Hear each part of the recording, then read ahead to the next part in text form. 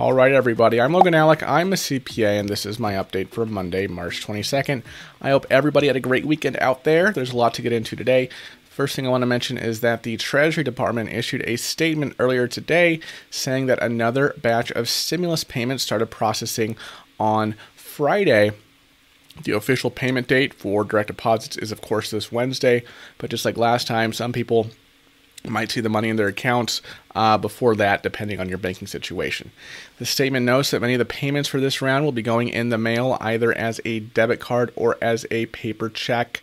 So don't forget to check those mailboxes. In fact, the IRS, in a statement of its own, specifically said today, taxpayers who do not receive a direct deposit by March 24th, that's this Wednesday, should watch the mail carefully in the coming weeks for a paper check or a prepaid debit card.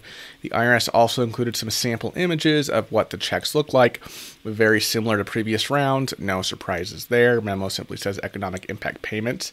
They also included images of the debit cards and the debit card envelopes. I know there's a lot of confusion surrounding the debit card envelopes for the first round of payments, but those envelopes look more like what we saw from the second round of payments.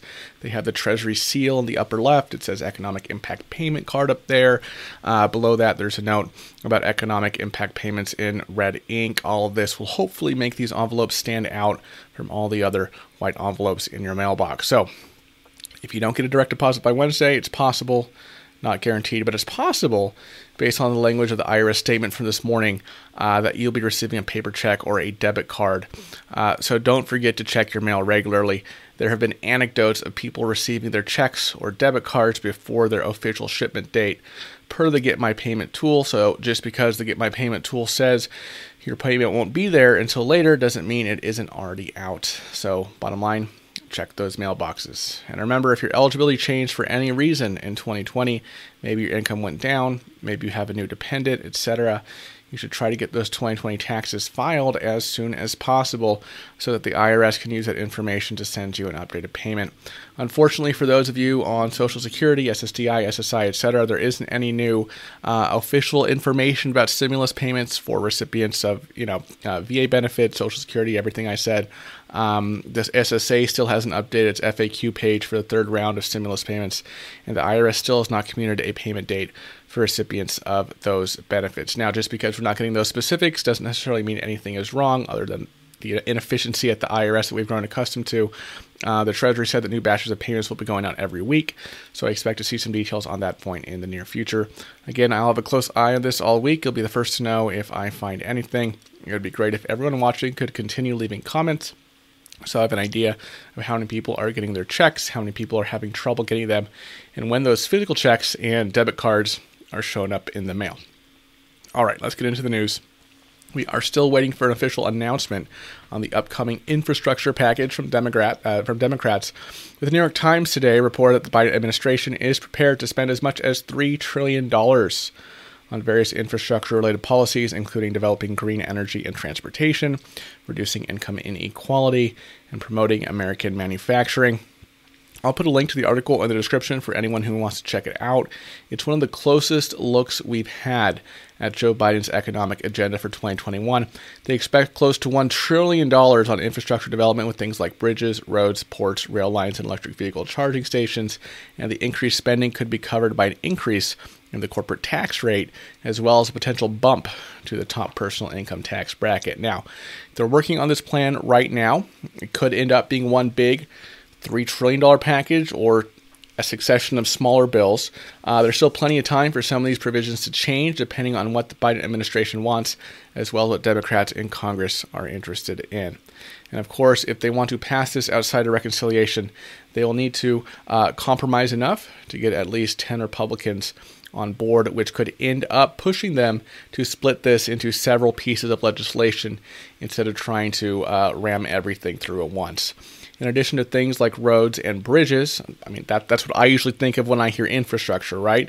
But other than those things, the article also mentions some other policies that could be included, such as free community college and pre-K education, more subsidies for childcare, and even a national paid leave program. So again, there's nothing official at this point. I would, of course, expect a statement from the White House sometime in the coming weeks, but this should give us an idea of where the conversation is starting to move toward as we head into the spring and summertime here, as the Biden administration pivots from COVID relief to a more long-term plan in terms of infrastructure as well as economic development. All right, folks, that's basically what I know about the infrastructure bill at this point. In terms of public health, we are vaccinating more people than ever, almost 125 million doses now. And even though COVID cases aren't going down as quickly as they were in January and February, they've continued to decrease gradually throughout March. Obviously, every dose we can administer is going to take us a little bit closer to the end of this pandemic. And we did receive some promising news today when AstraZeneca released a statement announcing the results of their phase 3 trial. The AstraZeneca vaccine has been going out in some other countries. Here in the U.S., we have mostly been administering Pfizer, BioNTech, and Moderna, and more recently Johnson & Johnson. But according to AstraZeneca, their vaccine was completely safe in these trials and reduced symptomatic cases by 79%. So most people were able to avoid any symptoms at all. And everyone who was given a dose as part of the trial was at least able to avoid a severe or critical case of COVID-19 that could lead to hospitalization. Those results were basically the same for people age 65 or higher, who are generally at a higher risk level. Even among that group, symptomatic cases went down to 80%, and there were no severe or critical cases. Now that the AstraZeneca vaccine has completed this trial, it's one step closer to receiving authorization.